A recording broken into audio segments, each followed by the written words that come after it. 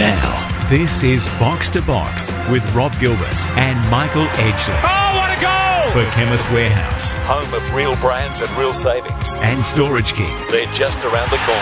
Absolutely fantastic! Hello and welcome to Box2Box, the show that is everything football on Macquarie Radio, NTS News Talk Sport. You're with Rob Gilbert and Michael Edgley. First edition news with Pat Panetta in a minute, a good friend of Macquarie Radio, while Mark Van Aken takes a break for a month. And while we're all on the edge of our seats waiting for next week's start to the Socceroos tie with Honduras, we're going to get started on the show for the very first time on Box2Box with Football Federation Victoria's Manager of Strategy, former NSL player Will Hastie. He's going to join us in the studio to chat to us about that very World Cup date with Destiny and stick around for a couple of other segments. But there is still plenty going on and off the pitch, including a blockbuster top of the table match tonight between Melbourne City and Sydney FC. We'll also chat to Terry McFlynn, former Sky Blue champion and current football manager, ahead of the game, which kicks off in a couple of hours. Then, of course, we'll wrap up the first hour, as we always do, with a preview of round 5 of the A-League with our man Dean Hennessy, who's also on a bit of a roving commission around Australia and around the world for the next month. He's out of town, and we will be joining him on the phone to talk about the A-League and his usual stuff going into this weekend's round of football. In the second hour, of course, we'll kick off with second edition news. Then FFA Director of Referees Ben Wilson joins us to talk through just how the video assistant referee, the VAR, is going after last week's controversy in the Sydney-Perth game before Will jumps into the Europe chair for the action from the other side of the world. And we'll wrap it up with stoppage time. Edge, there's never a quiet week in football.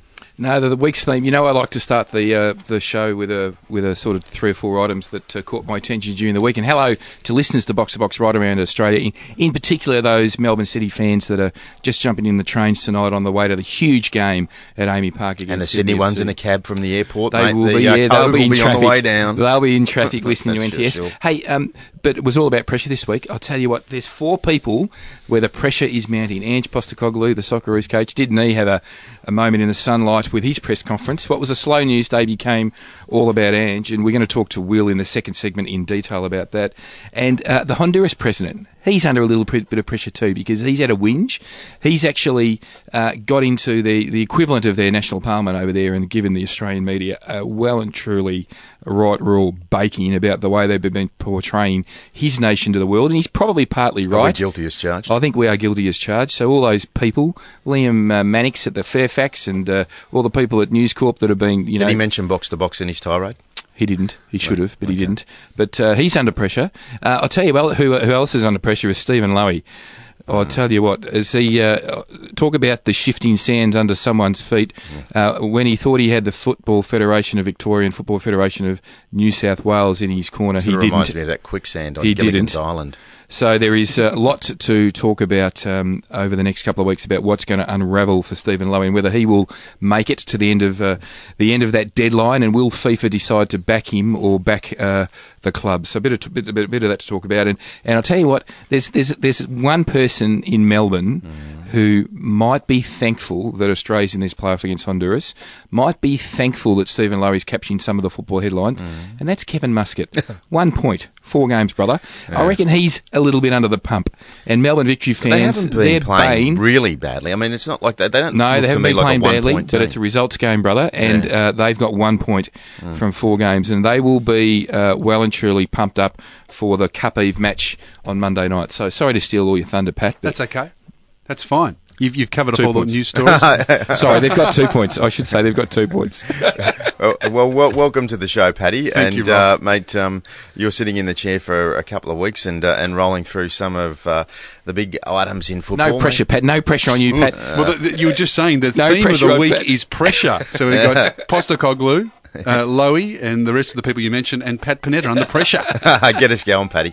All right, so yes, the story of the week, Ange Postecoglou fronted the media this week to announce his 25-man squad in next month's do-or-die playoff against Honduras. We'll cover. Actually, it's already this month because it is too. We've hit November. Yes, we have. So that's very true. So we'll talk about that, as you mentioned, with our guest, the emotional response from Ange Postecoglou. That's coming up very, very soon, and we'll analyse the squad, the ins and outs. So I won't cover that off yet, will I, boys? We'll talk about that later. But you certainly have listened to that audio. What did you make of it as a seasoned media professional? well? Look, we had a chat with Edge off the air, and I agree with Michael that it went on a bit long. The audio that we'll play in the next segment is the emotional response from Postecoglou. I think that was, if you put it in context, it was towards the end of the press conference. By then, I think he was frustrated with the same question over and over again.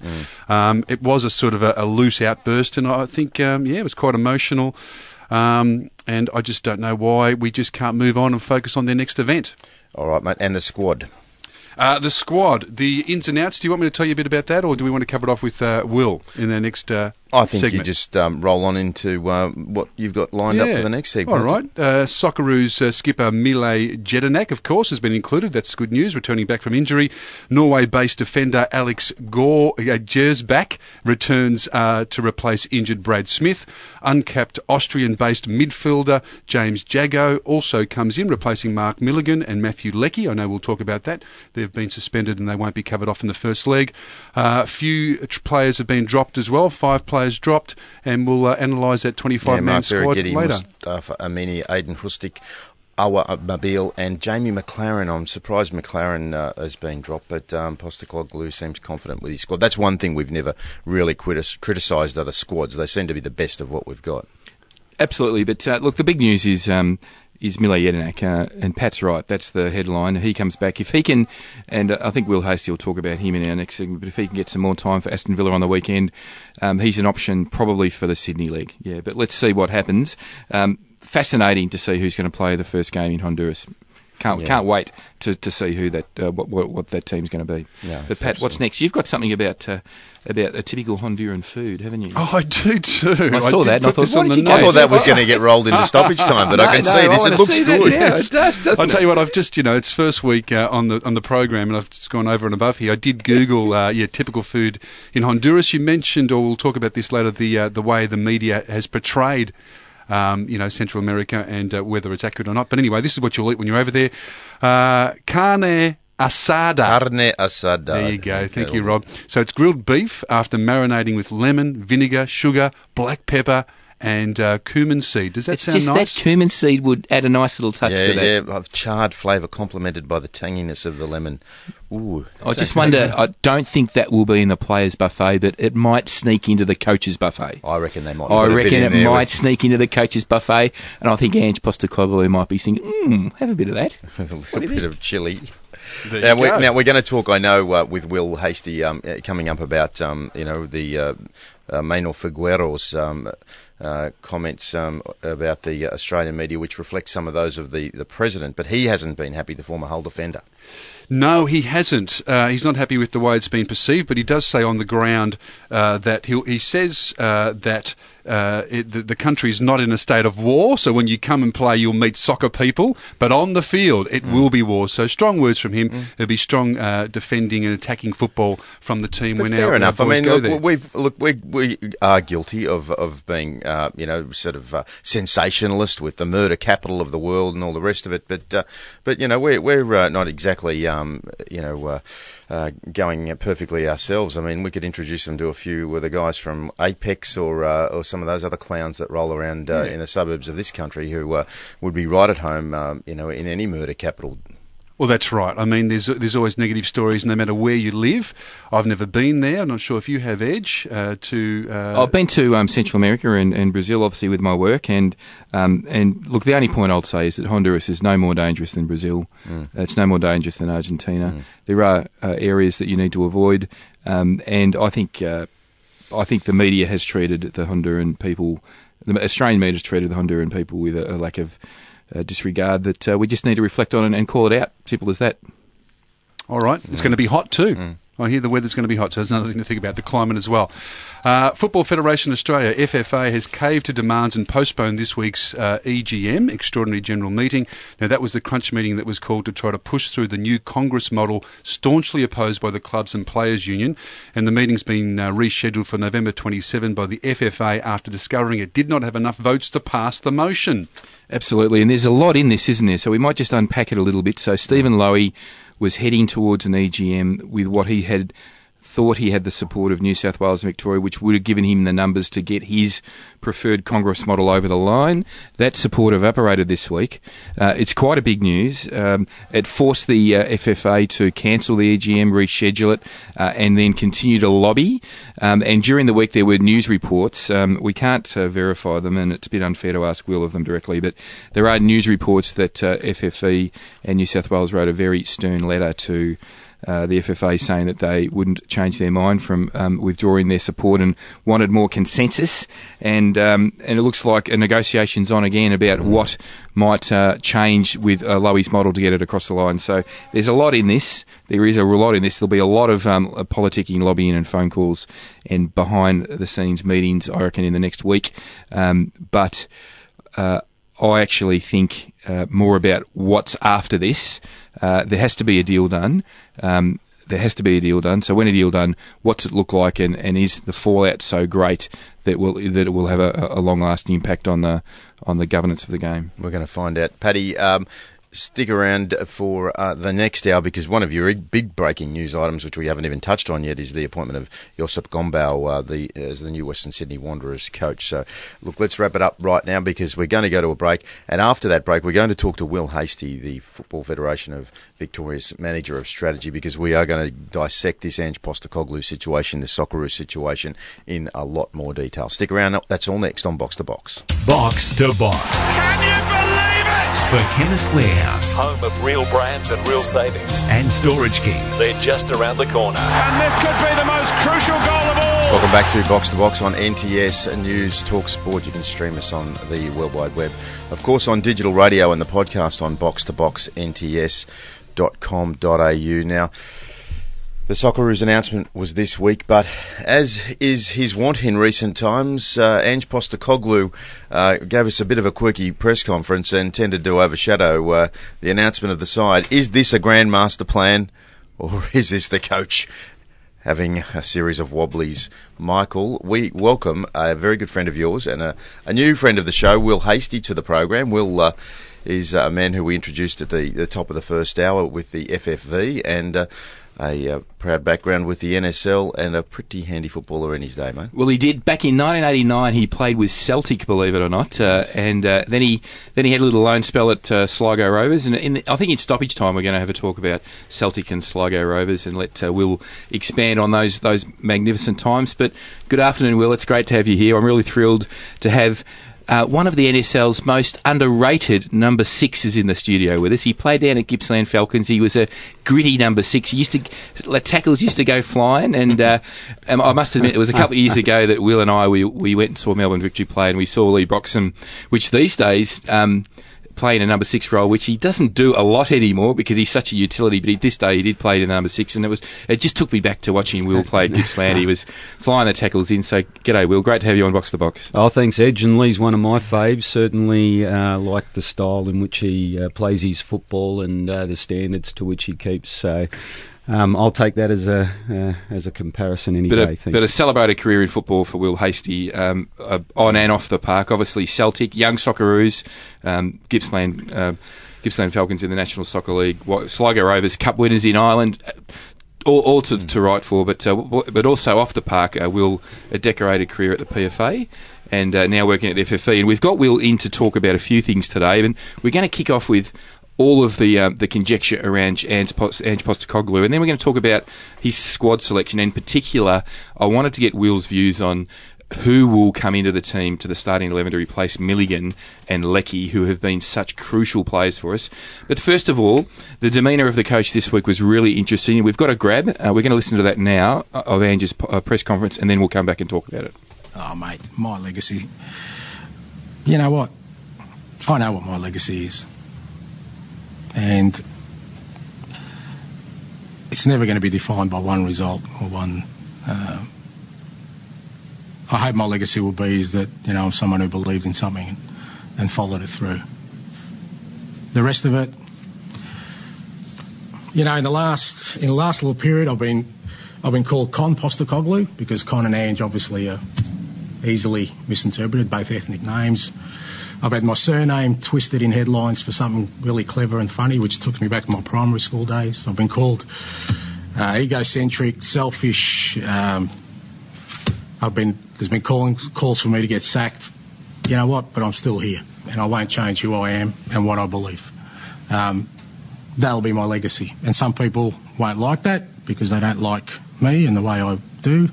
Others may appreciate that, but that's what my legacy will be. It won't be a result or a performance. Does that kind of criticism hurt you? It doesn't hurt me. Just, as I said, that's how people want to define me at the present moment after 30 years of football in this country. So, as I said, if I start, changing the way I am because of that kind of stuff, then, like I said, then I do tarnish my legacy.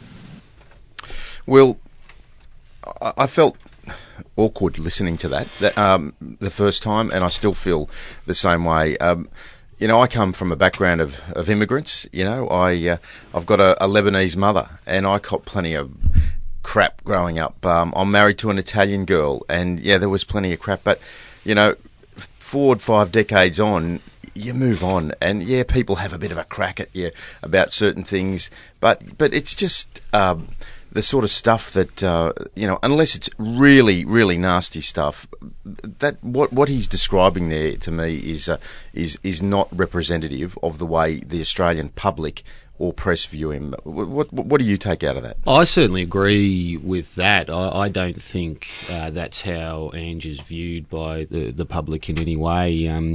In actual fact, when I heard the comments, I saw some of the usual Australian football media icons starting to work through to try and understand where the comments had come from, and I'm not even sure where they came from or if anybody sort of validated some of the Con and the Ange piece that Ange referred to in there. But I'll certainly say this: I think Ange is right. He knows what his legacy will be. He stands for a style of football that he's been very clear with to the Australian public, particularly in the latter part of the qualification phase. And I certainly applaud him for having a philosophy that he believes in, and for being unequivocal in how he's gone about creating that philosophy on the football field. And when you're the leader of the national team, it's entirely up to him to stand and fall on his terms. And I don't think any of us can doubt that he hasn't wavered from that. And as a football manager, I think that clarity is something that I'd applaud him for. And I think he'll certainly be missed. We'll miss him, and whenever that is. And obviously, he said that that's at the end of this World Cup campaign, and I hope it is in Russia. Of course, we all hope it is in Russia, but I think he'll be missed, and I hope that we can just focus on these 2 games against Honduras, get ourselves to Russia, and I would like to hope that Ange is the leader at Russia and leads us through a successful World Cup finals. This is Box to Box on NTS News Talk Sport. We're talking to the Football Federation of Victoria's Manager of Strategy, Will Hastie, former NSL player, decorated and very authoritative voice on the game. Edge. Yeah, look, it's an interesting one. I mean, Will know that I will look at this probably 2 ways. The first way I look at it is a person who used to work in the elite level of sport. That was a press conference that went too long. They would have known the barrage of questions about his future he would have copped at the very beginning, which he did.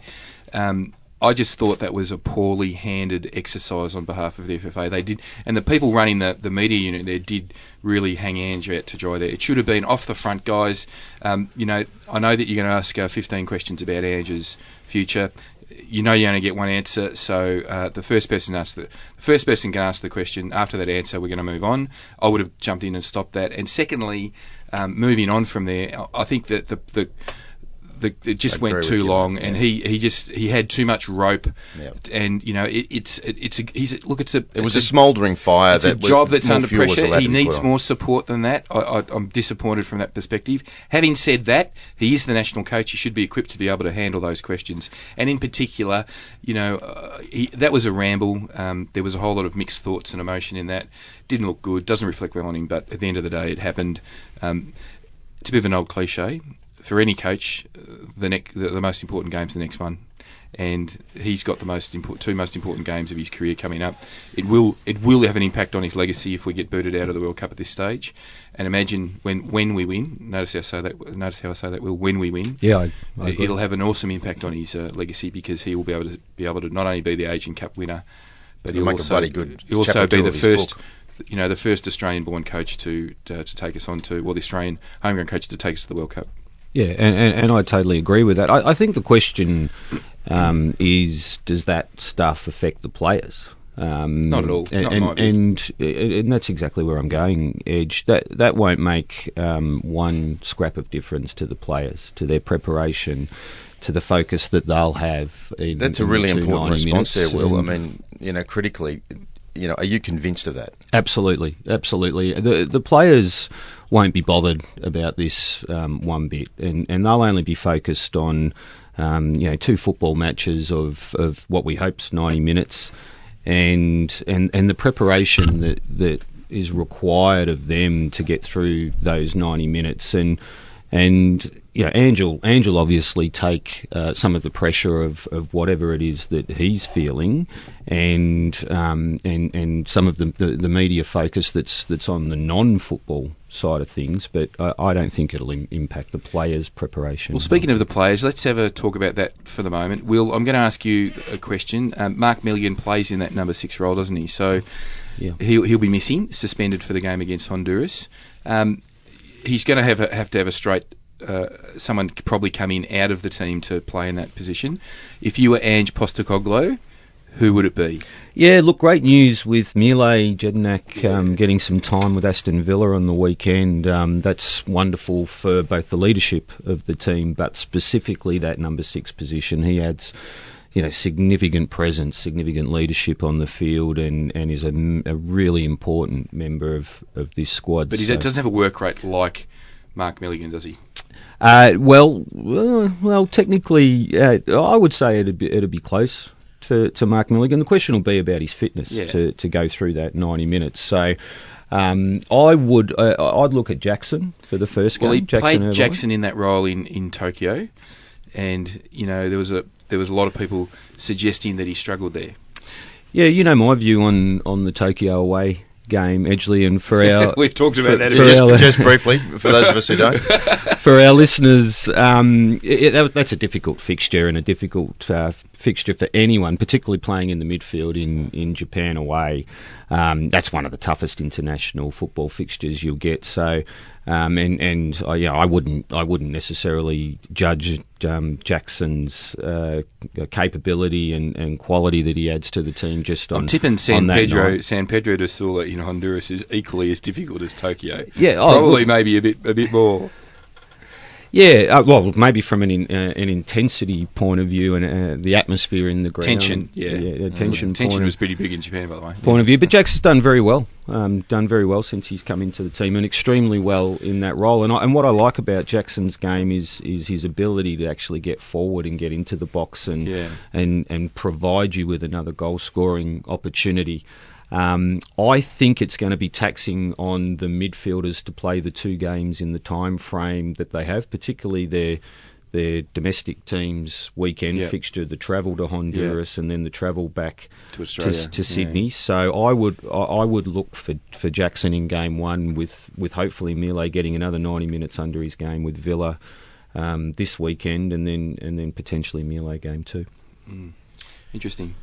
Well, you're going to stick around for the second hour. I know we've got a busy show tonight, but we want to talk to you about Europe tonight because our man Dean Hennessy, who is also a bloke who would be well known to you, is jaunting around Australia and around the world. So he's on his roving commission, mate, and you're one of the men filling the hot seat for us while he's gone. So hey, hopefully we'll have you back in a few weeks' time, mate, and we'll be reflecting on our prognostications ahead of this Honduras tie and forecasting the results for Russia. No problem. Look forward to it. We'll talk to you in the second hour. Will, thank you very much for that. Stick around because next we have got Terry McFlynn coming in from the Sky Blues to talk to us about the blockbuster match tonight at Amy Park, the top of the table clash in the A-League. Box to Box. Can you believe it? For Chemist Warehouse Home of real brands and real savings. and Storage King. They're just around the corner. And this could be the most crucial goal of all. Welcome back to Box on NTS News Talk Sport. Now, he played in a few blockbuster matches for the Sky Blues in his days, wearing the colours. He's now the football manager for Sydney FC. Terry McFlynn, welcome back to Box. Good, mate. We're really good. And you're about to kick off with this blockbuster tonight against Melbourne City. All of the pundits had expected Sydney to be sitting comfortably on top of the ladder by now. You're in second spot, and you've had a strong start to the season. But I don't think many thought that under Warren Joyce, Melbourne City would be going into this game with 4 straight wins. Yeah, look, we're very, very happy where we sit at the minute. Unbeaten start the season and in the FFA Cup final. So, like you said, we're really happy with how we started this season. Terry, just a bit about Melbourne City. I mean, you would have done your homework on the club. They seem to be transformed in a defensive structure this year. I mean, a lot's already been said about that. It appears that Warren Joyce has made that a big focus and priority. It must be a very different looking Melbourne City that you face up against compared to last year, just in terms of the way that they structure. Yeah, look, I'm not sure what they've been focusing on. Obviously, that's not our priority. That's in the FC. Our priority is always ourselves, and we treat every opponent with the respect that they deserve. And the boss has analysed Melbourne as he does every week with every team, and that's been communicated to the players in the analysis and how we'll go about the game tonight. And so our main focus is always on ourselves. And what about your guys? Do you have any injury worries going into this game? Is there anyone that is unavailable, or have you got a full book to choose from? Yeah, look, obviously the only one who's unavailable is Ryan Grant. Yep. We lost him in pre-season, but Luke Wilkes has come in and he's been fantastic for us from the minute he came to the club. And so everyone's fit and healthy, and like I said, the preparation's been done all week, and we're ready for the game. I mean, sometimes with Socceroos players that do play overseas, like Luke, we forget because we don't see them for a couple of years regularly, and obviously Luke has been playing in Russia, which is hard to get footage of from time to time. It has been a sensational delight to see Luke going around again, and he looks in really, really good shape and good form. I mean, just can you talk to us about his pre-season and the impact someone of so much quality and experience has made just around the place in a short time? Yeah, look, Luke's a wonderful footballer. That's a fact. You don't play as many games in the top level in Russia, England, and Holland that he has over the years, and not be a top player, and to play 86 times for your country, various World Cups, speaks volumes of his ability. And he's great for us to have at the football club, not just from his quality side, but also from the experience. A lot of our young players can learn what it is to be a professional at that level. And again, we're very lucky to have right across the board international footballers like Alex Wilkinson, David Carney, Adrian Majowski, Milos Nikovic, like I say, Luke Wilkes as well. I think there's over 250 first-grade international caps at the club, so that's something that we pride ourselves on as a club, that we're able to attract these type of top-quality players. This is Box to Box on NTS News Talk Sport. We're talking to Sydney FC football manager Terry McFlynn about the blockbuster, which is only an hour or two away. And in terms of the atmosphere in Melbourne, I guess the focus is all on the game tonight for the players. That's without a shadow of a doubt. But it is a big weekend in Melbourne, and the players are setting the scene for a lot of action going on in this city over the weekend. they'll be, I guess, conscious that that Melbourne City, are up and about and expecting a real tough battle in front of what will hopefully be one of the biggest crowds they've managed to draw outside of a derby in recent times. Yeah, look, we always enjoy coming to Melbourne, especially Amy Park. For me, and I know for the players as well, it's probably one of the best playing surfaces in Australia for a true, genuine football stadium, and that'll all add to the spectacle tonight. And then, like you said, we expect a good crowd there tonight. With three teams that's sitting, like you said, top of the table. So it's got all the ingredients of a really good top game of football. Terry, we understand, we've talked a little bit about on the show early in the early segment that the referees now are able to give coaches yellow cards and red cards to enhance the sort of understanding of the fans in terms of warning coaches. I mean, I know you're going to give me a complete straight bat here, but we had a bit of a whip around and some people suggesting Arnie, because Melbourne City and Sydney are the first game of the weekend, that Arnie's the red hot favourite to get a yellow card. Look, I'm not sure about that. I think the boss is he's definitely mellowed in the last couple of years. But, really? Look, I think we hadn't noticed. I think it's a good, again, it's an initiative from the Football Federation Australia, and it's another step forward for the game in the FFA taking a proactive approach and being a world leader in implementing these things, similar to what we've seen with the VAR. Obviously, there's going to be objections and there's going to be people opposing to it, but that's the world we live in today, and it's about getting used to it and accepting it and moving on. Yeah, it sure is. We're going to talk to Ben Wilson, the FFA Football, the Director of Referees, in the second hour about this. Thanks for having a bit of fun with us there, Terry. Listen, we wish you good luck tonight. We're all looking forward to a massive match, and hopefully it will justify its top billing. Thanks for your time, boys. Not at all, Terry. Next up, Dino is back from Queensland. He's going to go through all the rest of the A-League ground next on Box2Box. Box to Box. Can you believe it? For Chemist Warehouse. Home of real brands and real savings. And Storage King. They're just around the corner. And this could be the most crucial goal of all. Yes, this is Box2Box on NTS, News Talk Sport on digital radio, streaming on the World Wide Web, and of course the podcast on box2boxnts.com.au. Now there is a noted absence in the studio today. He's been ably assisted or replaced is probably the word I was looking for, by Will Hasty. So, in fact, management have just called through, Rob, while you were talking to Nigel, and they would like Will's phone number. Okay. Because I think they might want to say to Dino, you take too many holidays. Is there a review of all positions? Welcome, Dean Hennessy from Malulabar. How are you, Dino? I'm very good, and let me tell you, Will Hasty would be a really good replacement. Good on you, Dino. We did have a little trouble with Will keeping to restrictive time commitments. He seems to talk a lot. Will can talk underwater with a mouthful of golf balls. He did beautifully. Now, before we go, boys, because the weather is probably perfect up in your part of the world, and it's also perfect in Hawaii, where Palmer's and Chemist Warehouse want you and a friend to say aloha. All expenses paid, of course. Just buy any two Palmer's products from their skincare or haircare range.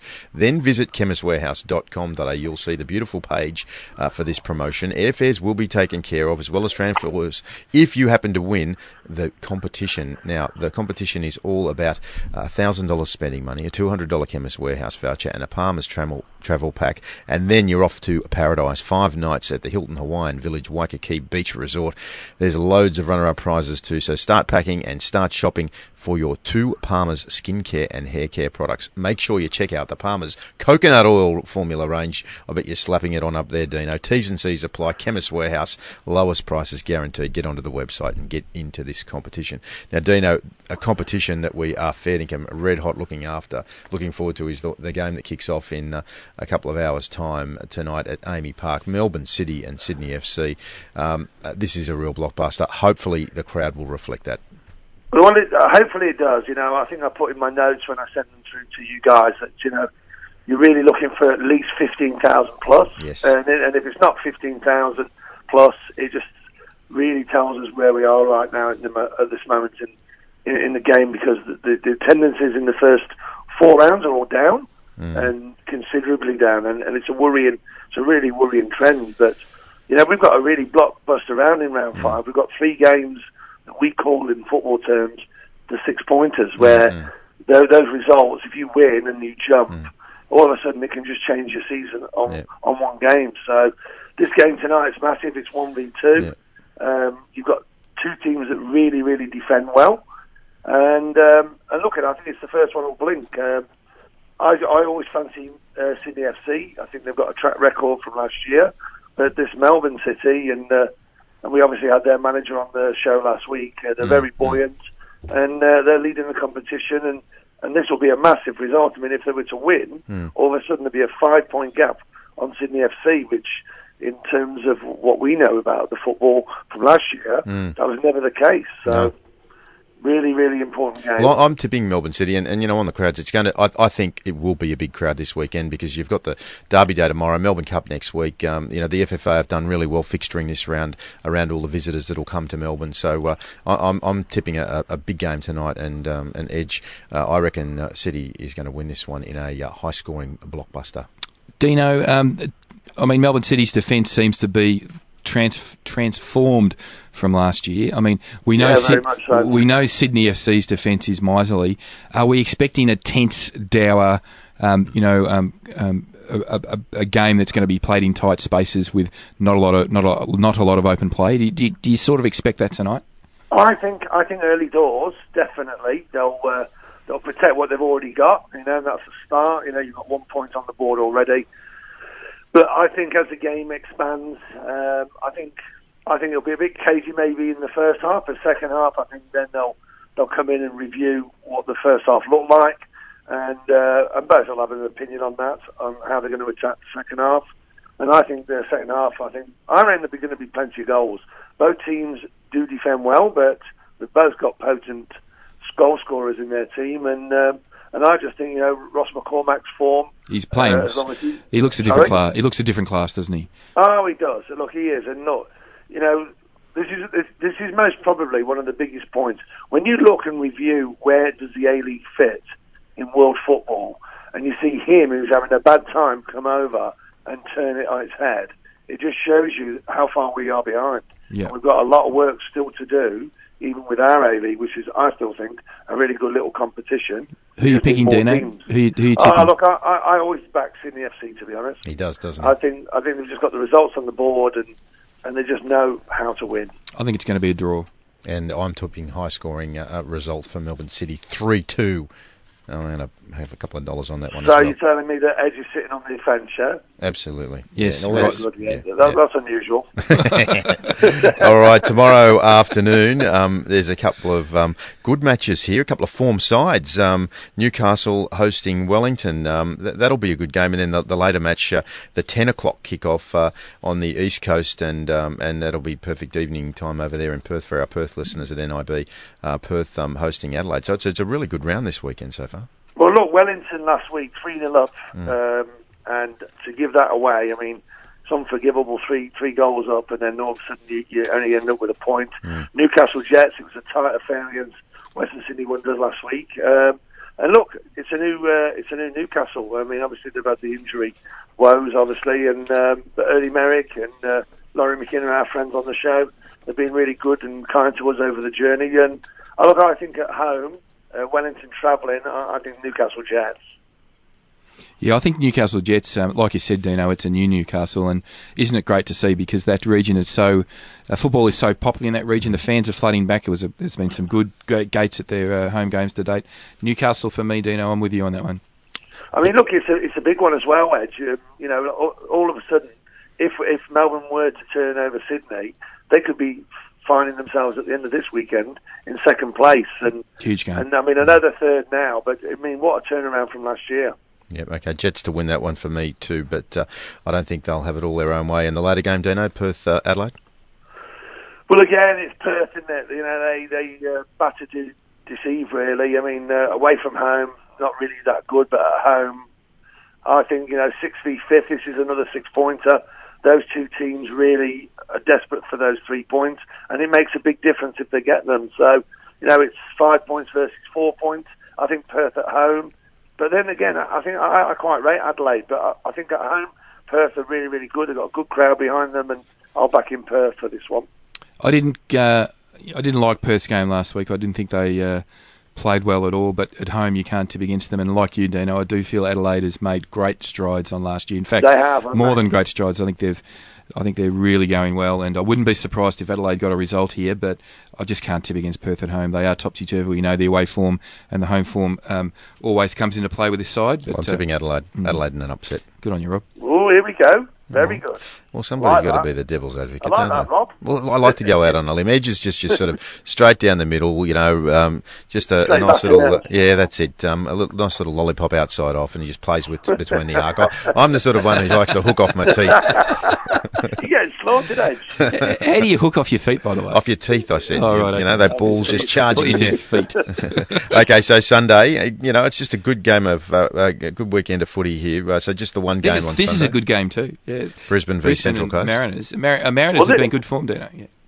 Well, you say that, but it's really 9v10.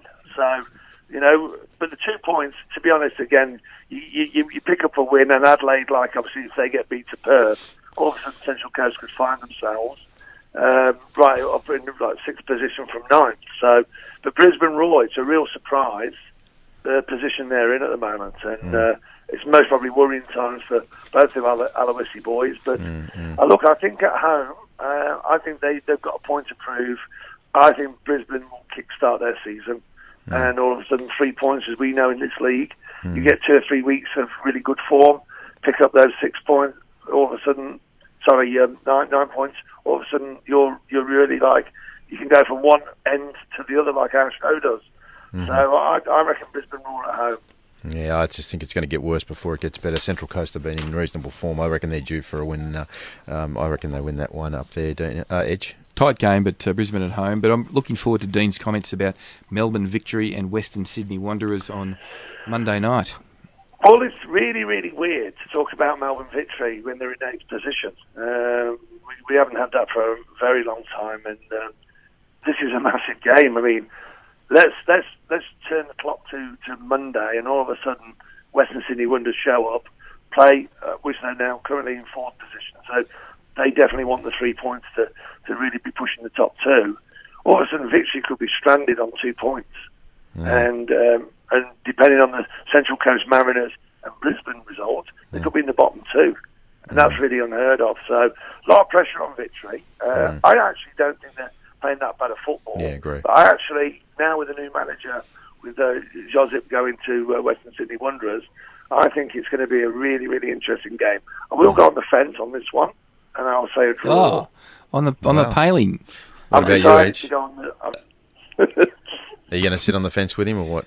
No, I think Melbourne Victory is going to win this game. I do. I agree with you. I think this is where all their frustrations come out. Yes, we'll have them frothing. They're still missing Bessart for one more game, but I think there's enough. Leroy George, I like the style of that young man. He's been getting fitter. Dutchman, yeah. So I think they'll do well. All right. So a draw for Dino and a victory for each. Can I just mention one quick thing? The top goal scorers. Interesting if you read. Like the top 4 are all overseas players. Yep. And it's just an interesting. In fact, the top 5. In fact, the top 6. I keep going down. The top 6 are all overseas players, and most probably that's the thing that's maybe worrying for Australian football. Is having a domestic striker like we had with Jamie McLaren, not in any of the teams that contributing to the goal scoring. All right, let's talk about more about that next week. Dino, enjoy the time up in Mooloolaba. We'll be speaking to you. What's your next exotic destination where we'll be talking to you from next week? Next week, you will be catching me up in Seattle. In Seattle, with the Sounders, it's mate. It's the Global Roadshow for Dino. And you're going to find someone. Just with that, we're going to hopefully do a one-on-one with a few of our friends over there, and obviously that'll be pretty exciting where... I want to do the same thing in England as well. So let's make sure I get the thing teed up before we announce it to all our listeners. And, well, we've put the budget into the Chief Operating Officer of the Macquarie Radio Network to send the crew over there, so you'll have all the facilities there just waiting for you. Have a sound man, a mic man, and we might even have the cameraman to put it on the website. Nigel's put his hand. We can get John Hutchinson on board, which I'm sure he will, and it'll be really exciting. Okay, Dino, good on you, mate. Safe travelling. Enjoy that flight up in the pointy end of the aircraft. Don't drink too much of that fine French champagne and cognac. Just behave yourself, will you? I will. I promise that. All right, boys. Take care. Well done, Dino. Stick around because after the news, we've got a big second hour coming up. We've got the FFA Director of Referees, Ben Wilson, to talk about the VAR. Will Hastie's going to be back in the studio talking about Europe, and we will wrap it up with Pat Panetta and stoppage time. That's next on Box to Box. Now, this is Box to Box with Rob Gilbert and Michael Edgley. Oh, what a goal! For Chemist Warehouse. Home of real brands and real savings. And Storage King. They're just around the corner. Absolutely fantastic! Welcome back to Box, second edition. News shortly. Then we'll chat to the FFA's Director of Referees, Ben Wilson, to dissect how the video assistant referee is going after last week's interesting game against Sydney and Perth. Then we'll have Will Hastie back in. Well, Will's going to stick around for this segment. In fact, he's going to stick around for news too, but he'll also be in the studio for the European football wrap. And of course, we will end the show with stoppage time. Paddy, we were just about to get to Josip Gombau. It was probably the one piece of news that everybody had expected by the time it was broken. That's right, Rob. The Western Sydney Wanderers have appointed a new head coach, Josip Gombau. A month-long search for Tony Popic's successor came to an end on Wednesday morning when the Wanderers unveiled the former Adelaide United and Olyroos coach as their new head coach. The chairman said it was a simple choice to hire Gombau as the head coach due to his football philosophy being aligned with the club's desire to play an attractive, attacking style of game. Gombau indicated that he won't hold on to the systems established by former coach Popovic. Rather, he'd take his time to establish a style hinged on fast-paced possession football. I'm very interested to hear, what Will Hastie thinks of this appointment, Will?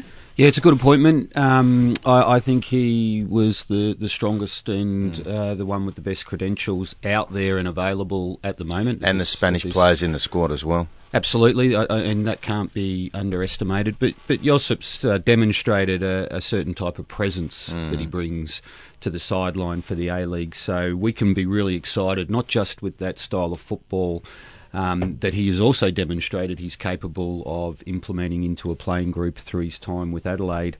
But he's got that style, that charisma. I'm looking forward to some passionate knee slides late in the game as his players. Yes, he'll be very popular with the red and black block, won't he? I think he will. Yeah, and I just think sometimes there's a good fit for fans, clubs, the style of play, and then the manager as well. Let's not forget Hayden Fox has done a good job as a young Australian manager that's coming through. I think it was the right appointment for Josip, but I'd like to think that Hayden can learn a lot in the next couple of years, maybe 2-3 years under Josip, develop his managerial skills to the next level, and then we have another great young Australian manager ready to go when that time comes. I think he'd be a bit disappointed, but I do believe Josip was the best candidate that was out there for that. What's it mean for the under-23s, the Olyroos? I mean, a lot was said when Josip was appointed there that it was a pivotal role in grooming the next generation of Socceroos and helping their development along, and also preparing for crucial Olympic qualifiers in about 12 months' time. So what does it mean for that? Just another one out the door, and they've got to go and find another one, I guess. Yeah, no question. That's a blow. That's definitely a blow, and particularly with Popper's sudden departure, I don't think anyone's really had the chance to plan what the domino effect has been since then. That's definitely going to be a challenge for the FFA's. But that role is always one for a new coach, isn't it? Or a coach who's looking to step up. So you don't really have coaches with long tenures in those positions. So yeah, I guess Gombau was always going to be looking for that next opportunity, and hopefully we'll be right. So hey, Paddy, let's get on to your next item here. This is a big story, and I'm going to be interested to see who the first of our. Look out, Kevin Muscat. That's it. This is for you, brother. Kenny Lowe, Graham Arnold. Yes. There's a few. Fourth officials are going to go bang. Do you know, bang. my claim to fame is that I went to school with Kevin Muscat. He was in the year beneath me in the western suburbs of Melbourne. Yeah, so I know him as a young man. Pat, did he kick you? He was always a fiery. He was always a champion soccer player. Absolutely. So in the yard when you're playing soccer with a tennis ball, did the sliding tackle studs up come into it at all? I don't know if I should answer that question. I think that might have been the Dunlop volleys in the schoolyard. I saw Rob's face when you asked him that question. What school was it, Paddy? It was CRC, Catholic Regional College. He'd probably cringing listening to this. Do you remember me, Kevin? I was the big tall guy. In fact, the Panettas, there was 4 brothers, so we're all over the place. So yeah, it was in St Albans, the Westerns, correct, and there was lots of great Maltese soccer players and Italians, and we're all there. But anyway, he's done very well with his career. He has, and it relates to this story of reds and yellow cards, Paddy. That's right. A-League and W-League officials, this is a world's first. They've moved to stamp out abusive behaviour towards referees by introducing yellow and red cards for coaches. The trial starts this weekend, and it makes the A-League and W-League the first competitions in the world to take on such a measure. Now, as you know, boys, the referees already have a process to remove coaches after poor behaviour in the way of conversation to the coaches, and you're warning them.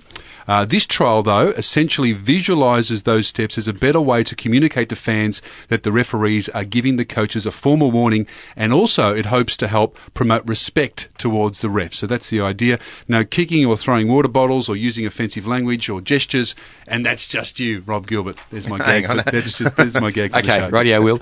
Who is the first coach who's going to copy yellow card in the A-League or W-League? Is there a sports bet market on this? There's got to be, hasn't there? Let's have a prediction here. I reckon it's down to 2 people. I reckon Patrick Kaznorbo, W-League coach for Melbourne City. He's a chance because he's got Friday night. The first game this comes in is the W-League derby between Melbourne Victory and Melbourne City, which is the pre-game. So he's a chance. Right, I don't think it'll be Jep Hopkins. That's right. He might have already copped one. And then, obviously, Muskie's got to be right up the top of the tree. Well, Arnie's on tonight as well, though. So tonight. Look, I think Muskie's a chance. You've got to have Muskie in there. But I mean, I think that's why we love him, don't we? I mean, the passion that we see from Warren the George sideline. stands on the sideline as we discussed last week with his boots on. So if he could having a flying tackle boots up. Are we on saying the here, can you get a yellow card for fashion? Can you get a yellow card for how you dressed, or is it just your behaviour? No, this I think just behaviour. He said we had him on the show last week, Will, and we asked him. Rob asked him, "Look, we can't let you go without saying what are you doing." And he said, "Well, it's better doing the warm up like that than in a suit." Yeah, so look, that is a big story, and you'd be if there was a market, I would definitely be having a couple of dollars. I reckon Patrick Kaznorbo might. I mean, he'd be a rank outsider, but he's the first game, and I think Melbourne Victory's going to roll. I think they'll behave themselves. I don't think the officials will be brave enough unless there's something outrageous. Can I just throw one in? You got to have Kenny in there as well, though. Yeah, Kenny's a chance, obviously a big chance. Well, he might want to be just another. I think, and don't forget, it's not just the head coaches. What about Ross Aloisi? Roscoe's a chance. He's a straight red. If it was Victory Adelaide this weekend and Roscoe and Muskie were there, mate, that's old school. That's quality. Hey, Paddy, let's go across the other side of the world. How good were Spurs against Real Madrid? And Cristiano Ronaldo says there is no crisis, nothing to see here. Right. Yeah, he's played it down. Cristiano Ronaldo played down the crisis of Real Madrid. After the European and Spanish champions were trounced 3-1 on their Wembley debut against Tottenham Hotspur on Wednesday, the Portuguese scored his 6th goal in the year in the Champions League and 111th overall, so he's going okay, but it was merely a consolation effort as his side were outplayed on their first ever appearance at the iconic stadium. Real have suffered their worst domestic start for 5 years, so not a great start, boys. Yeah, we're going to talk about that. Yeah, we'll talk about that a little more with Will in the European segment. Injury ravaged they were. Let's not forget they were injury ravaged, and not that that's really an excuse for the great Real Madrid, but they were missing a few. Now this next story probably usually gets into stoppage time, but Pat, you've slipped it in here. I have, yeah. So the 7th tier of English football is the National League North. It's issued a red card to a 24-year-old goalkeeper, Max Crocombe. for taking a pee in the 87th minute of the Salford City's v Bradford Parks game. His side is Salford City. They won the game, by the way, 2-1. Not sure. Well, I guess that does matter, doesn't it? They did win the game. It's been reported that he went off to the side of the stand, and the ref was alerted by a linesman, with the supporter believed to he or she's made an incident report to the police too. So the P police. Yeah, the P. Yes. Well, police. Well, that's not the only story that came up in the world of football this year in that department of the anatomy, because Mariano Bitolo had 10 stitches on his wedding tackle during the course of the week when teammates' studs sliced open that said item of his body. He writhed in agony after the kick landed in his crotch, the poor bugger. So, look, I guess the one good piece of news for him was that there were 10 stitches and not 2, so at least he'll be able to brag about that. Oh, look, he's been practising that all week, Edge. He has been practising that all week. All right, boys. Nice. Well done, Paddy. Now, after the break, we are going to talk to the Football Federation of Australia's Director of Referees, Ben Wilson. Victoria. Yeah, he's not there yet. It might be in a couple of weeks. But. Yeah, well, this is Ben Wilson is the man who runs the referees, and he is going to tell us all about how the VAR is going. That's all next on Box to Box. Box to Box. Can you believe it?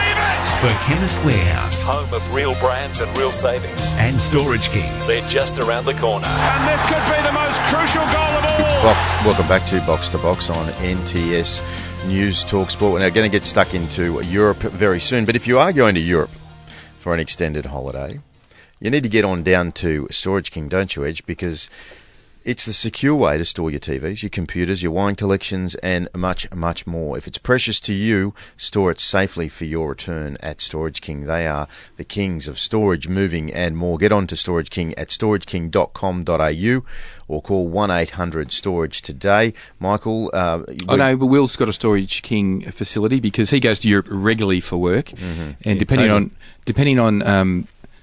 on where he's going, he goes down to Storage King. If he's going to Scotland, he pulls out his Celtic shirts because he obviously likes to wear those around the street. Yeah, true. If he's going to Manchester, he pulls out the Manchester United shirts because he's obviously a big Manc fan.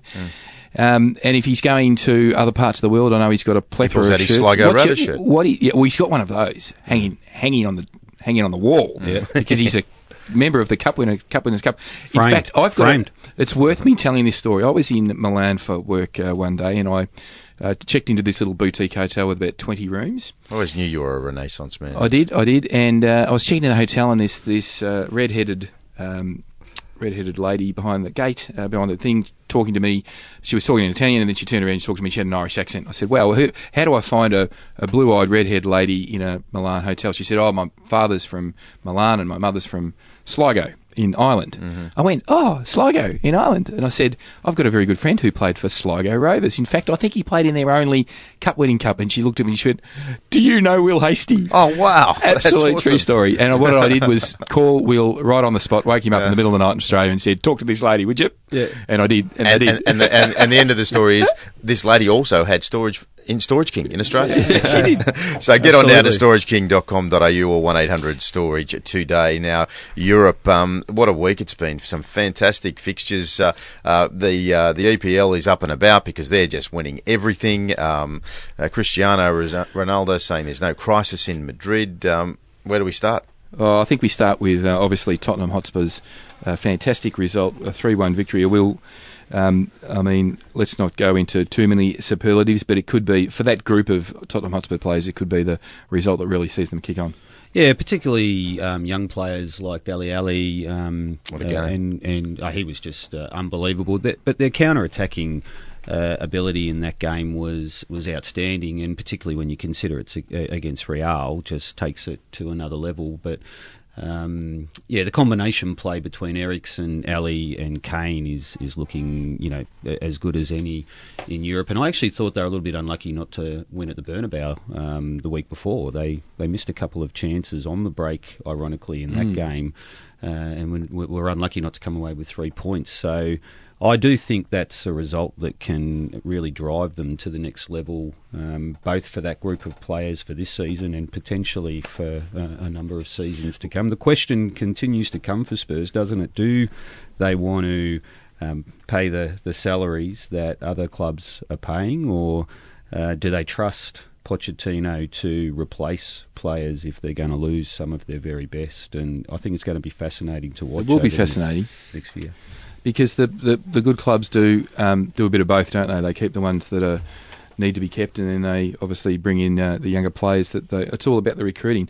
But I mean, they're on the verge of something special. And all Tottenham fans will be hoping they can deliver, because they've been thereabouts now for a couple of seasons. Let's just go through some of the other big results and pick the eyes out of them. Obviously, the biggest game I thought of the match day round was Napoli and Manchester City. Yeah, great game. Manchester City scoring 4 goals away from home, and really putting a bit of a stake in the heart of Napoli's chances. And they've been so good, Napoli. We talked about. Well, that, they've been great before. obviously dominating the Serie A. So. Yeah, but when you talk about teams hitting people on the break as well, the goals that City scored were just breathtaking in terms of the speed of play. I mean, is there a better player at the moment than De Bruyne with his ability to get in between the lines? He drifts into both sides of the field in wide areas. And I don't think I've seen a modern day footballer that has the pace of a pass like he does. He seems to be able to hit a pass that penetrates defences, but just rolls beautifully onto an on-running attacker. Yeah. And it's normally either a one-touch finish or a one-on-one finish. He's in sublime form, and Pep's really starting to build something special there. He is. I'll tell you what, a result that shocked me was Roma 3-0 over Chelsea. I mean, continuing the fine tradition of English teams failing in Italy. And Antonio Conte, he's the sort of manager that you get a lot of honest opinions from. He doesn't paper over the cracks with the typical coach type speak. If he's concerned, he's concerned, and he is concerned. It'll be interesting to see what Dino says about where Chelsea's at in his Premier League roundup. I think it does relate to this, because there still remain some questions about whether their season's really got going in general across all competitions, and there's a lot of comment of unrest, and a lot of the English media feel Conte is just battling a bit with where his squad's at, both with the relationship with you hear rumours of relationships with the club, and his disappointment that they didn't do better in his opinion in the transfer window in the close season. And you just There's only wonder one person whether wins arguments at Chelsea, though. Well, and I think that's been well and truly proven over time. He'll be disappointed with that, going back to Italy and being so comprehensively beaten, but they're still okay because of the fact that it was against Roma that that Atletico are in a bit of trouble as well. So they're only 1 point behind Roma after that result. So they've got a little bit of time to get out of trouble. I think that's the story out of that group, with Atletico looking like they won't be able to get to the next phase, which is I think is a surprise. And we commented a little bit earlier at the end of match day 4 now, there's probably 3 teams that stand out of being in significant trouble of making it to the next round. Dortmund's in trouble. They've struggled in their last 2 games against Apoel, only being able to draw on 2 occasions. And Atletico Madrid are in trouble too. Yeah, Atleti's in trouble, and off the back of those 2 results to City, Napoli find themselves in difficulty, and I think that's going to be really interesting, their last 2 games, because they're playing so well, Napoli, they really are. And yet they find, with Shakhtar Donetsk doing so well, they find themselves. Who would have thought the Ukrainian side would have done as well? And in Group B with PSG, you'd think with Neymar and Kylian Mbappe, the big noise about the international world of football, they ought to be going pretty close to the sharp end. Well, I can say I just recently came back from Scotland and saw Celtic PSG in match day 1, and it was breathtaking. It was breathtaking. That team is playing the most remarkable football, and watching it live, is it's an absolute joy. I also spent some time with the Celtic administration the following day, and even they said that, you know, they've taken this group to the next level. PSG is now one of the European super clubs, just by way of the squad depth they had, and we actually watched their squad on that day, and then my son turned around to me and said, "Where's Angel Di Maria?" He wasn't even in the squad, right? So you're looking around this group of players, and Julian Draxler was warming up in front of us. He wasn't in the match day squad, and you just see what they're capable of doing. It's next level stuff. So they've I think they're plus 17. So it wouldn't surprise you to see. Can they go all the way? Absolutely. Yeah. Oh, absolutely. With what I saw that night. Their football's breathtaking, and Neymar gives them, Neymar and Mbappe give them the X factor that they now need to take it to the next level. Okay, we've got FA Cup weekend this weekend, so we might just, as we do, before we look at the Premier League, Will, let's pick out some of the more obscure fixtures in the FA Cup at this time of the year, which we absolutely love. One that grabbed my attention was Port Vale versus Oxford United, the Bulls. Love Oxford.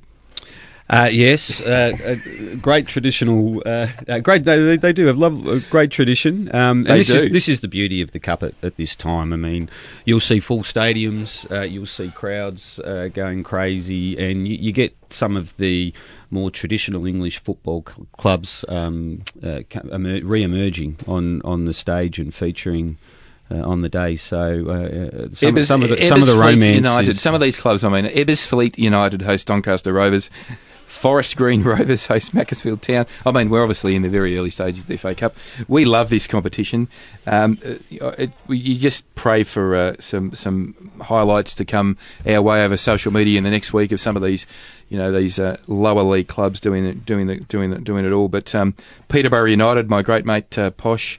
He loves Peterborough United. They play Tranmere Rovers. Plymouth Argyle play Grimsby Town. Some really famous names and I mean, you've spent a little bit of time looking at the lower leagues through your football career, and these FA Cup games for the lower clubs are really special, aren't they? They just special for the fans, the towns that host the games, and the upset results really do create legends for lifetimes. Yeah, absolutely, local legends for lifetimes, and there's nothing like a full stadium, and I think that's often a lesson for Australian football 100%, and the A-League. Like, you can have a local English stadium that's only got 3,000 capacity, but it's full.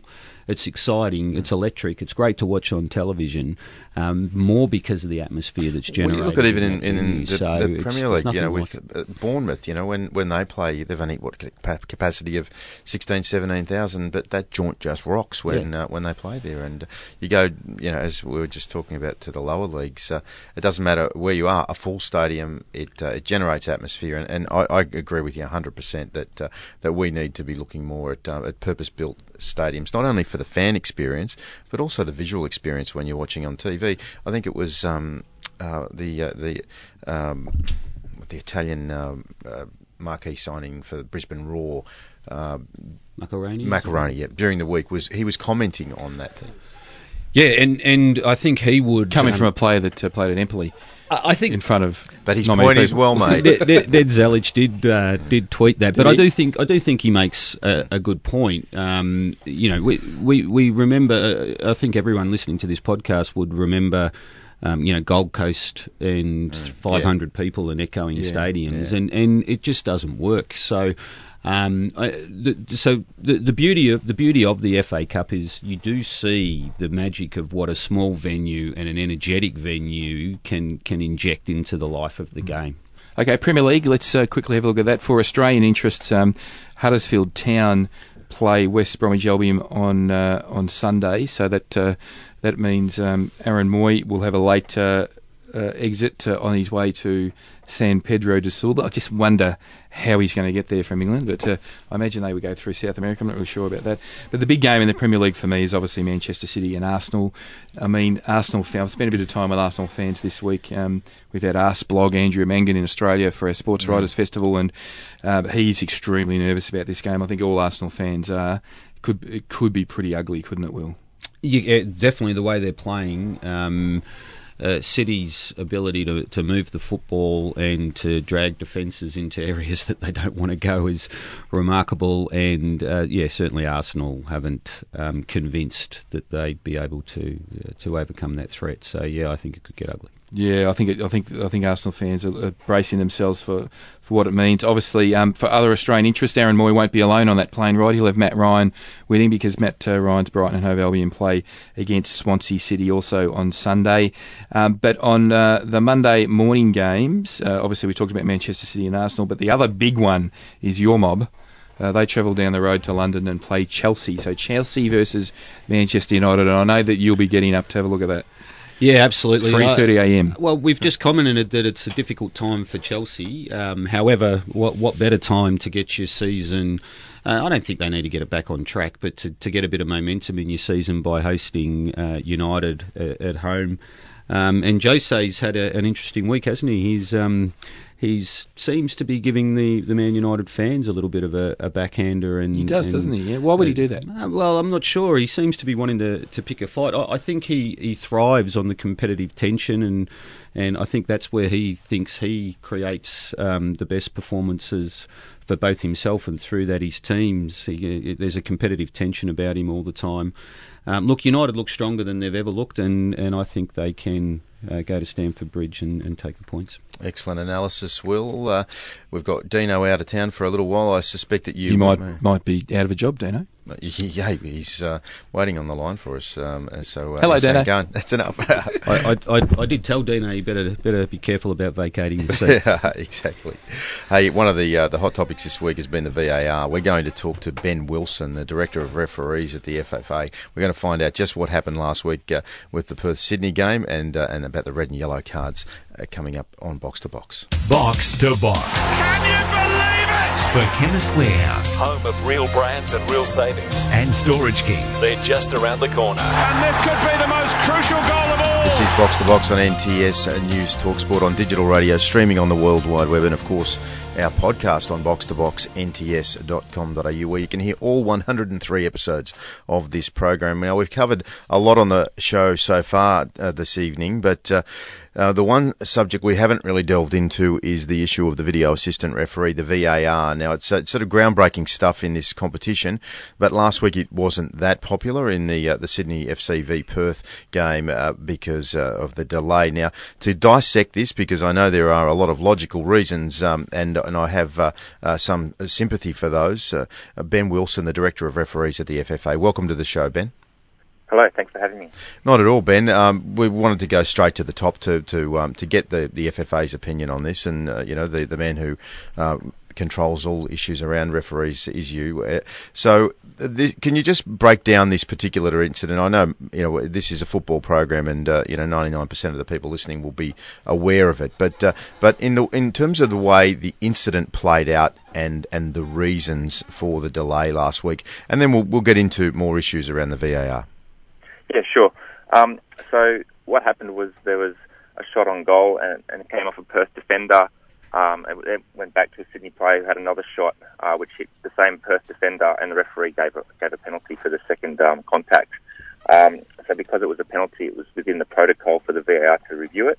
And unfortunately, for this particular occasion, the VAR got caught looking at the first contact, which hit the player's chest, and he was looking for a reason to see how that could possibly have been a penalty, and he spent too much time looking at that, and by the time he realised the second penalty was what was awarded, and it hit the player's left arm, which was behind his body, and not his right arm, which was in front of the body, it took such a long time for him to realise that there was a long delay, an unacceptable delay, and then he wasn't sure, so he asked the referee to go do an on-field review, and the referee then saw what he had saw live and made the same decision to award the penalty. Ben, I think for all of the fans listening to the program around Australia, it would be good to just take. I mean, this is an educative process as much as anything. The VAR is an interesting piece of technology that a lot of people in the game think is going to make the game better. But can you just take us through the steps in a VAR when the referee, who actually calls for the video assistant referee decision to be made? Is it always the on-field referee, or can the VAR referee see something and then advise the field referee to call for it? Yeah, it can be either, basically.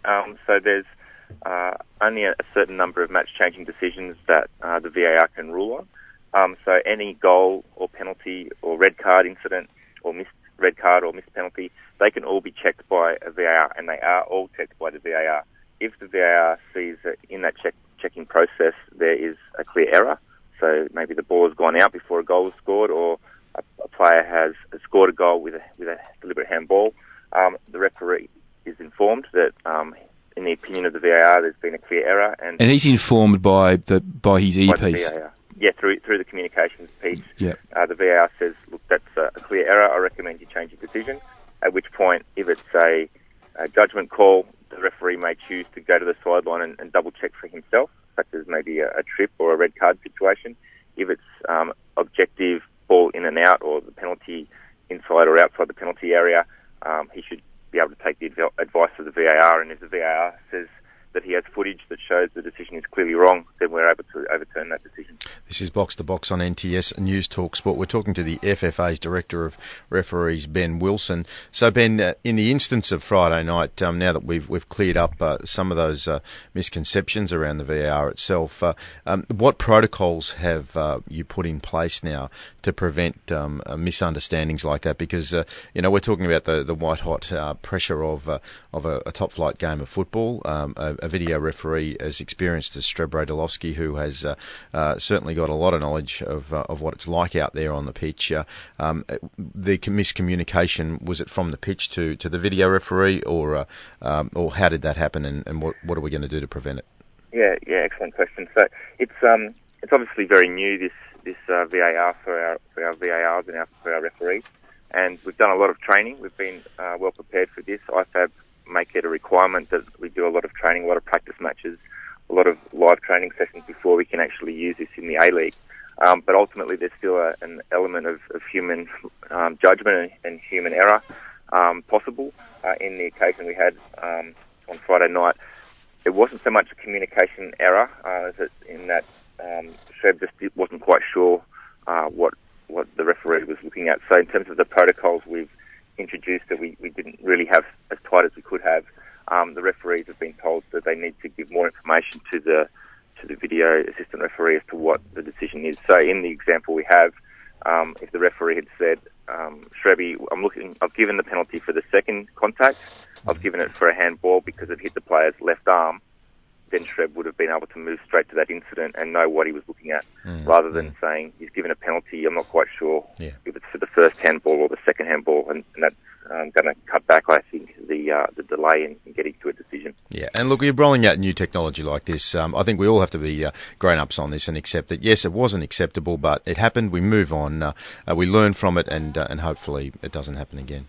I think just on that, if we get the decision right, that's the first thing. And we've been getting the decisions right. The reviews we've been making, and they're not very many of them, but we're getting the decision right. Then with time, we'll be able to, and experience, we'll be able to bring that decision-making time back to something that's more acceptable to everybody. Ben, earlier in the show, we talked about the news item of the week, which has probably led to you having a busy week, is that obviously from this round, the trial around red and yellow cards for coaches enters the equation. We've had a bit of a We won't ask him for his tip on. No, this was exactly what I was going to do. I was going to ask him who's the first coach to get a yellow card. No, I don't know about that. A referee with personality. No, come on. It'll be someone in the A-League, not the W League, I reckon. Someone in the A-League, not the W League. Okay, he's narrowed it down. I actually think it'll be Patrick Kisnorbo because he's first up. He's got the first game. The short price market has got Kevin Muscat, as we already know. So, but it's an innovative introduction and one that formalises what's already a pre-existing setup.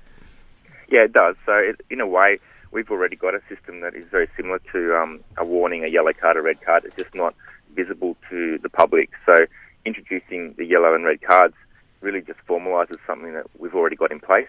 I don't think that we're going to change the tolerance level for our previous Ask, Tell, Remove with these yellow and red cards, but it does allow people to understand that a coach, for example, is on their last warning in terms of their behaviour, and the next step would be a red card or removal from the technical area. I have a question on that because I was fascinated when I sat right behind the bench in last year's FFA Cup final at Melbourne City and Sydney FC. I watched Graham Arnold rip into the fourth official he spoke more to the fourth official than he did to the players on the pitch.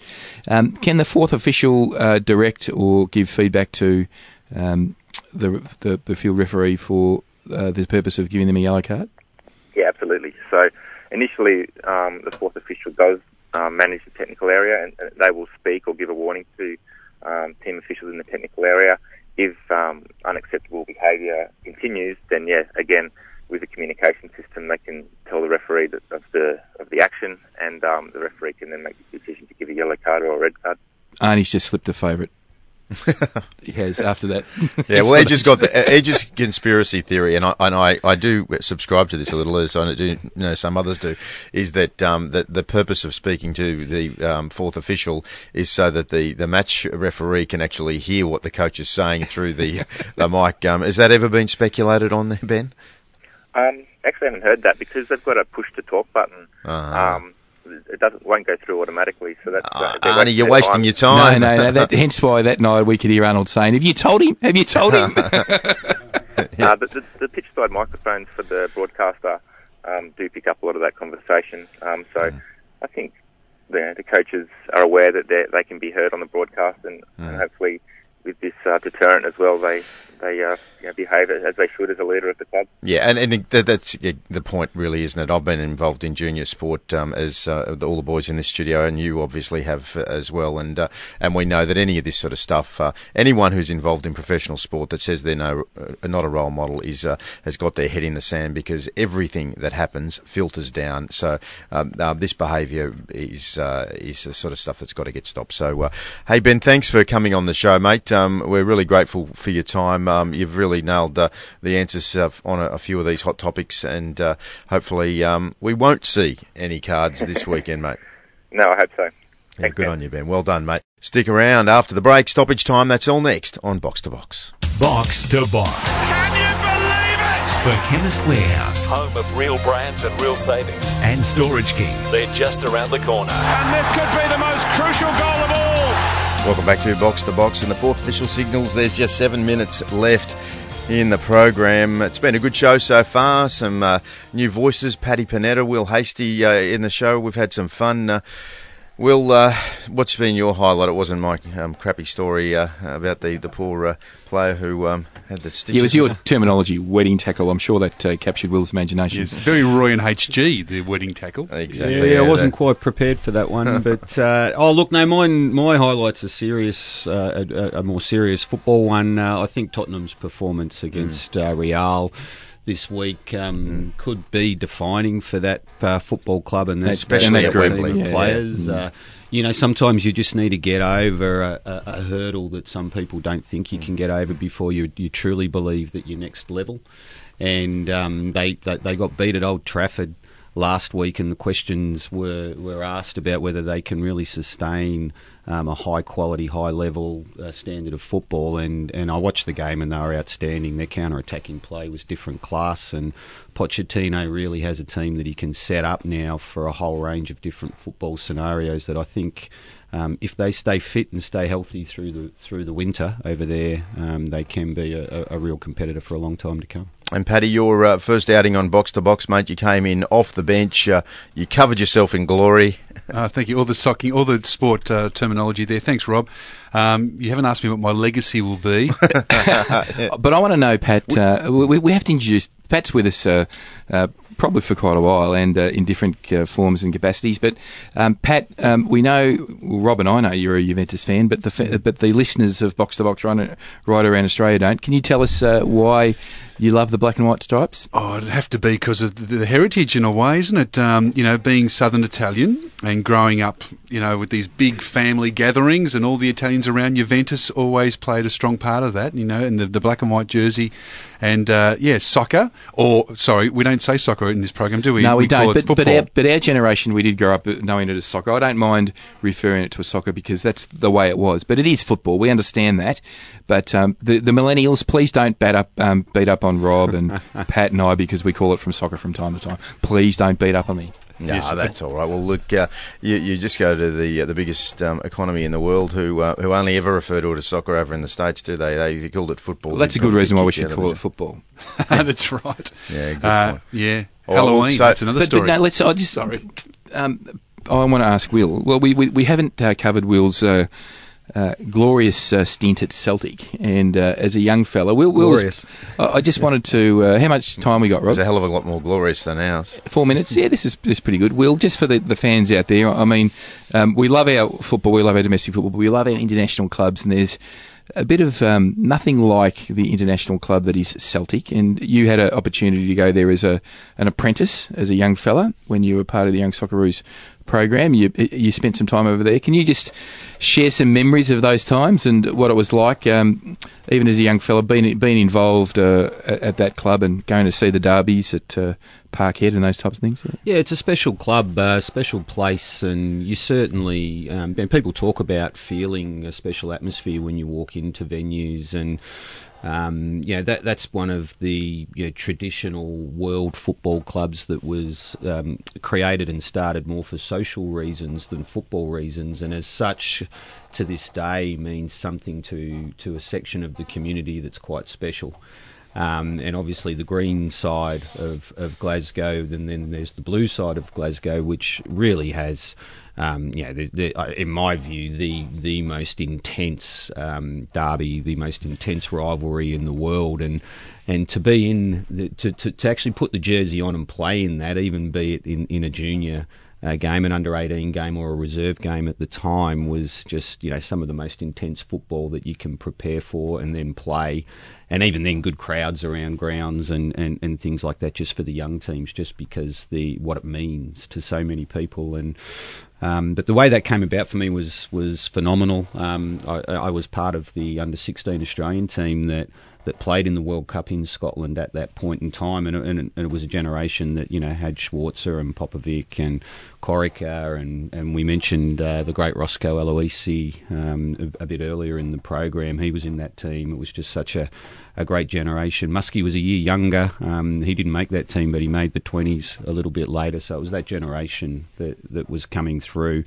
But I never came home. I got signed by Celtic during the tournament and never got on the plane and came home and didn't return home for another 10 months. So as a 16-year-old who has a 16-year-old child now, I often think what Papa Joe, my dad, and my mum were thinking leaving. I mean, because that is an incredible story. In Glasgow. Do you remember your conversation with your dad? Because I know your dad, he's such a fan. He would have been doing backflips and cartwheels. But what about mum? Because it means, dislocation, school, all that sort of stuff. But can you remember the conversations, the family conversations? Yeah, well, the famous Billy McNeil was manager of the club at the time, who's probably the greatest icon in the club. He lifted the European Cup in '67, which they're celebrating 25 years of it at Parkhead at the moment. He put his arm around my mum, Big Caesar, they call him, and said, "Don't worry, Mrs. Hasty, we'll look after your boy." Now, I think my mum looked at him as if to say, "Really?" And my dad went weak at the knees, right? Because it was Dad's hero, and it was a phenomenal time. And look, it was tough. It was tough. I went from being 16 into a man's world really, really quickly. But defining times which give you the resilience that you get now. Yeah. But as you suggested there, my dad, Papa Joe, still has a car with Celtic number plates on it. He does. So when you rock up to Will's house, as I do from time to time, and Papa Joe's there, which he is mostly, you see the Celtic, the green number plate, Celtic. Still there. And you know, I think in all honesty, it was just as much his dream as it was mine. And but yeah, it was right. But from purely football terms, it's changed a lot now. It was right at the time when not many young players came overseas. There wasn't many around. Bozza was down at United. There wasn't really many leaving. We were staying in Australia for a lot longer. And of course that's flipped now. You know, a lot go a lot younger. The development programs are a lot better over there. It was a little bit old school in 1989. I can't believe I'm saying 1989, to be honest. And of course, Will's dad, for the older listeners around the program around Australia, will know Will's dad is a fabulous player for Alexandros, for Alexander Heidelberg United. Isn't that a shock to everybody that Edge would get that one? Will, it's been a delight to have you on the show. It certainly won't be the last time, mate. Thank you. They've been tremendous to come in, and I'm happy to come in anytime. Absolutely, mate. Edge, our debutant Paddy Panetta, also brilliant work, Pat. Thank you, boys. Appreciate it. Enjoyed being on this episode of Box to Box. And you'll be back next week. That is full time on Box to Box. Join us next week when we go from one end of the pitch to the other in the World Game. Postacoglu. Oh, no.